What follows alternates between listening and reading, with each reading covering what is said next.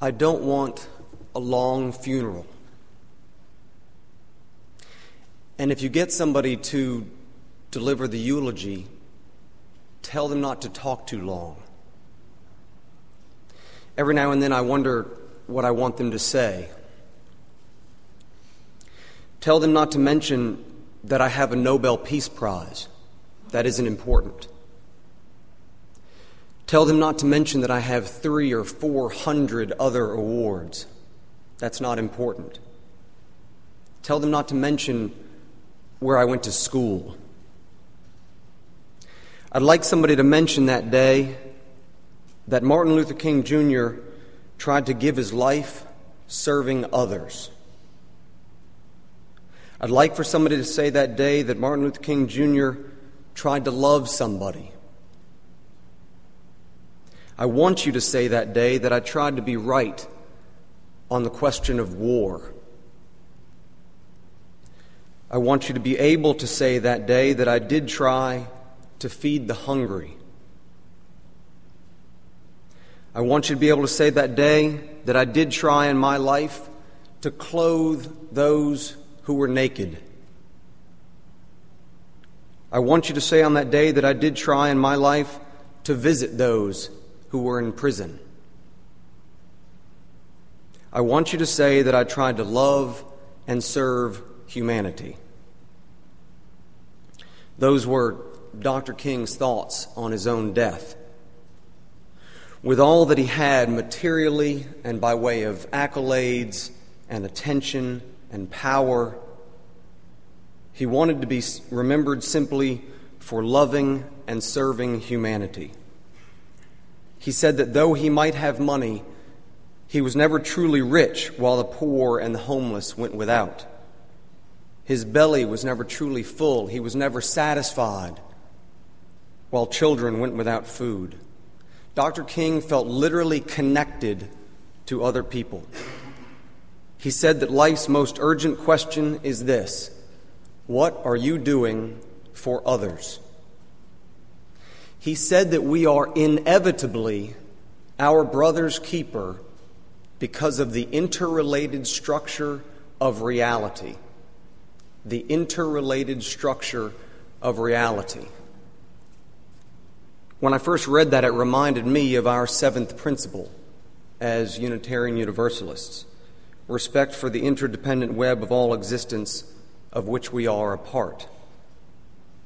And talking about that kind of interdependence, Dr. King said that for some strange reason, I can never be what I ought to be until you are what you ought to be. And you can never be what you ought to be until I am what I ought to be. He said this is the way God's universe is made, the way it is structured, the interrelated structure of reality, that we are inevitably our brother's keeper because of the interrelated structure of reality. Now, I follow the interdependent part. I believe in our seventh principle. It's the inevitability part that blows my mind. I struggle with the idea that it will make us inevitably care for one another. I see it as more of a conscious effort as opposed to inevitable. My concern is that it is only inevitable because at some point, if we are not caring for one another, if we are succeeding while others fail, and we don't see our connection to those that are falling away, there will be some point at which things have gotten so bad for so many that the few that are doing well must finally do something for those who are suffering, lest we all go down. It will only be at that point that we will finally see, finally understand that we are interdependent. To take from the current struggle going on around the country, the 1% are not recognizing that they are interdependent with the 99%. And my concern stems from another of Dr. King's thoughts on interdependence. He warned us. He said, "There is no separate black path to power and fulfillment that does not intersect white paths." And there is no separate white path to power and fulfillment, short of social disaster, that does not share that power with black aspirations for freedom and human dignity. Again, I agree that we are interdependent. The paths must cross. It's the social disaster part that I worry about. That in this dichotomy, the one with the power will simply roll over the one without. He said there is no separate white path to power and fulfillment short of social disaster that does not share that power. And I take from Dr. King's wisdom that the same rules, the same interrelated structure of reality that applies to black and white also applies to the rich and to the poor. And so there can be no path for the rich to power and fulfillment short of social disaster that does not share that power with the poor, because we are interdependent. You see, it may be inevitable that we will care for one another because we are truly interdependent, but I'm deeply concerned it will take social disaster for us to see it, to understand it. And the poor will pay the price, are paying the price of that social disaster. Maybe it's the work that I do, and for those of you that don't know, I work in juvenile justice, but I have the deepest concern that we as a society do not yet recognize our interdependence. I struggle to feel the inevitability of our connection. I see too much of the world that is isolated, people that are isolated from one another. I see a level of tolerance for other people's suffering. We've developed an ability to disassociate ourselves from the suffering of others. We can live in mansions and feast while children are hungry and cold. What I mean is, and this is an unfortunate example, but how is it that all of these grown-ups at Penn State University overlooked so many children that were being abused? I don't think it had as much to do with their friendship with Sandusky, the alleged perpetrator, or the control, the financial control that a football program has on a college campus. The real reason those children were overlooked for a decade was they were other people's children. If it had been their child, their niece or nephew in that shower, the reaction would have been different. As I stand here, 1 in 45 children in this country are homeless. Right here in Shreveport, more than a quarter of children live in poverty. That's more than 17,000 children just in our parish. We have a 50% dropout rate between middle school and high school, 50%. The number one thing that children in prison have in common: an absent father. And yet in Caddo Parish for the last decade, more than 50% of the children born each year are born to single mothers. And according to the last census, our infant mortality rate in Caddo Parish just fell below Zimbabwe's. At my job, part of my job is running the juvenile detention center at the north end of Uri Drive. And we had a 13-year-old boy. He's legally blind. The police see him one day playing with a dog through a fence, and they mistake him for someone who has been reported to be stealing dogs in that neighborhood, and so they chase him. And when they catch him, this 13-year-old ended up with one eye swollen shut and a nearly 2-inch gash in his mouth. The same child, we soon learn, and remember, he's legally blind, but he also has no glasses. And he's failing school. No tutoring, no special education, no help with his vision. The same child, we soon learn, is living with a woman to whom he is not related. The backstory is he was one of 6 children living with his mother in New Orleans in August of 2005. His mother, unfortunately, is addicted to crack and alcohol, and so when Katrina hit, each of the children went with any able adult that knew the family. And so the children were scattered all over the country, and here he is, 6 years later, living with his mother's so-called friend in Shreveport. He's separated from all of his siblings. He can't really even remember where he's lived. He remembers New Orleans, several places in Texas, back to Louisiana, and somehow to Shreveport. And then the woman that he's living with, she gets a boyfriend who lives in East Texas. And she wants to move in with him, but the boyfriend doesn't want the young man to live with them. So she leaves him here with a neighbor for a year. When they break up, she moves back here and takes him in again. But the point is that every system has failed this young man. I make better plans for boarding my pets. And this is right here in Shreveport. Again, maybe it's the work that I do, but a 27% poverty rate, a 50% dropout rate, absent fathers, and children being treated like used furniture is a recipe for disaster, for social disaster. And Dr. King unfortunately recognized this, that the poor and the homeless were invisible to most of society. He said, "The poor in our country have been shut out of our minds and driven from the mainstream of our societies because we have allowed them to become invisible."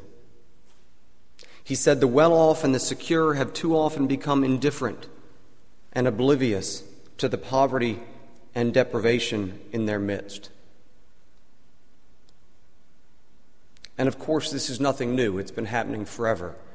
It's not just Dr. King that recognized it. It's certainly not just me. This has been happening since the urbanization of civilization.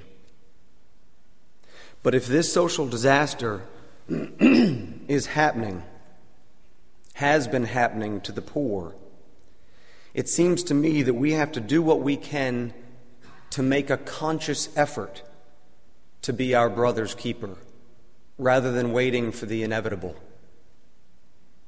Dr. King challenged us, and each year in his memory, I think it's appropriate that we renew the challenge to ourselves.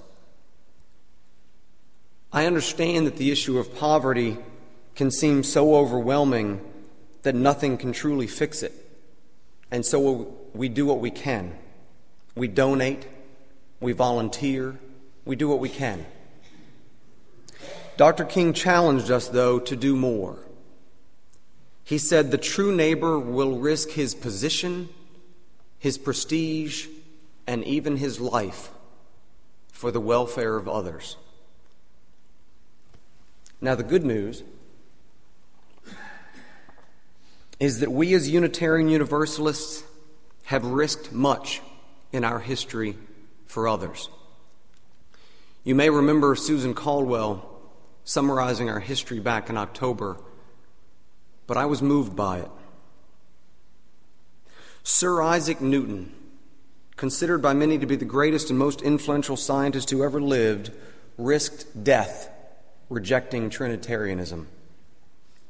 The founders of our country, John and Abigail Adams, Thomas Jefferson, Benjamin Franklin, Thomas Paine, Paul Revere, all Unitarians. The scientist who discovered oxygen, Joseph Priestley, was also a Unitarian minister who fled to America seeking religious freedom. Clara Barton, who organized the American Red Cross. Philosophers Ralph Waldo Emerson and Henry David Thoreau. The scientist who challenged all religions with his theory of evolution, Charles Darwin, found that evolution did not contradict his Unitarian beliefs.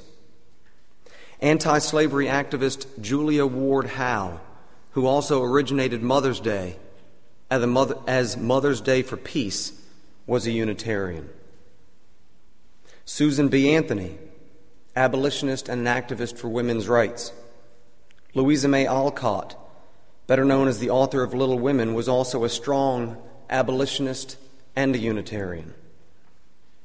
Mary Shelley, Oliver Wendell Holmes, Clarence Darrow, Horace Mann, Sylvia Plath, not only all Unitarians, but all activists in one field or another, all fellow boat rockers. And one of my personal heroes, Colonel Robert Gould Shaw, the 24-year-old Massachusetts man who led the first African-American regiment in the Civil War, was a Unitarian. Like Susan told us in October, and Judy reminded us last week, it was our chalice symbol that was used in World War II as a symbol for the underground, for those who were hiding and transporting Jews to safety. Ours is the faith that sent the largest percentage of ministers to the South to march with Dr. King, among them James Reeb, who marched in Selma in 1965 and unfortunately paid the ultimate price when he was beaten to death by a group of white men. Our very own church sent the largest white contingent to the Civil Rights March in Jena, Louisiana for the Jena Six, and my client, the youngest of the Jena Six. And when Dr. King said that the arc of the moral universe is long, but it bends toward justice, he was actually paraphrasing the Unitarian minister Theodore Parker, who said in 1853, "I do not pretend to understand the moral universe. The arc is a long one. My eye reaches but little ways. I cannot calculate the curve and complete the figure by experience of sight. I can divine it by conscience. And from what I see, I am sure it bends toward justice." Ours is a faith that has a long history of being our brothers and sisters' keepers. And so I must have faith, we must have faith, that the arc of the moral universe bends toward justice. But the truth is, I believe that the arc of the moral universe bends toward justice because I believe that over that long arc of time, good people do the right thing and do the work that is necessary for justice to be possible. I don't see inevitability. I see good people who stand up. I think we have to continue in our Unitarian Universalist traditions and take the arc of the moral universe in our hands and bend it toward justice. I want to do more than hope that we as a society will inevitably see that we are all interdependent. I think we have to continue to work and to volunteer and to donate. I think we have to continue to speak out on the issues of racism, gender equality, equal rights for the LGBT community, and we have to continue to make the poor visible through our work with interfaith and community renewal, so that the poor cannot be pushed from our collective minds. I know that many of you already do this in your work, in your volunteerism, and your political voice, but because of my work, I'm asking you to do one more thing. It's a simple but powerful notion. If we are consciously our brother's keeper, then we are all protectors of all children, and all children should be treated as our own children. So the 13-year-old who was separated from his siblings by Katrina, two of my probation officers walked into my office one day and told me that story. And they introduced me to the young man. And they asked for permission. They asked for the budget to find his family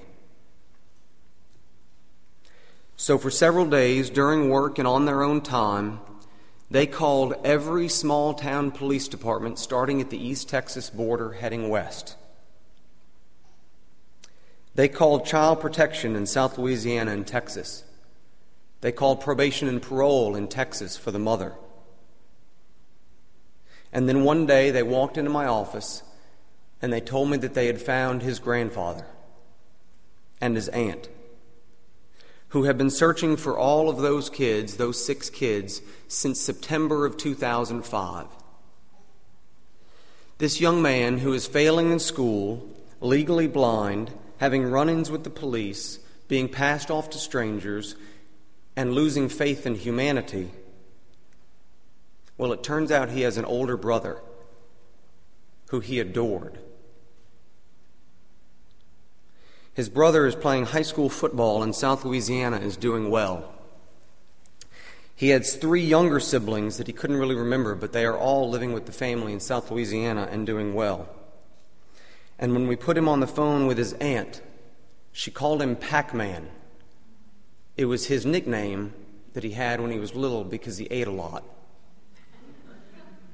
But it's a nickname that he couldn't remember and hadn't been called for 6 years.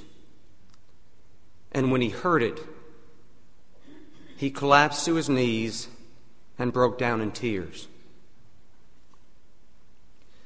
The 2 probation officers I am honored to work with bought him glasses and drove him to South Louisiana to meet his family. Now, unfortunately, if you were doing the math, that family is still searching for one child. So you see, I believe it is not inevitable. We have to see all children as our children. In every action you undertake, every time you are involved in a community program, every time you vote, every time you have a voice in any process, if the program or project you are working on involves children, ask yourself if the outcome, the result of the process, is good enough for your own child. When we vote, we must do more to demand that our leaders not simply give lip service to the poor, not simply give lip service to education, not simply give lip service to other people's children. And if they do, if they pay only lip service, we must react as if they have done so to our own children. If it is unacceptable for your child, you must demand that changes be made, and boats may need to be rocked. We have to consciously be our brother's keeper, for I fear that the only thing inevitable for the poor is suffering. As proud Unitarian Universalists, we must continue in our long tradition of being boat rockers and of being the keepers of our brothers and sisters and children. Thank you.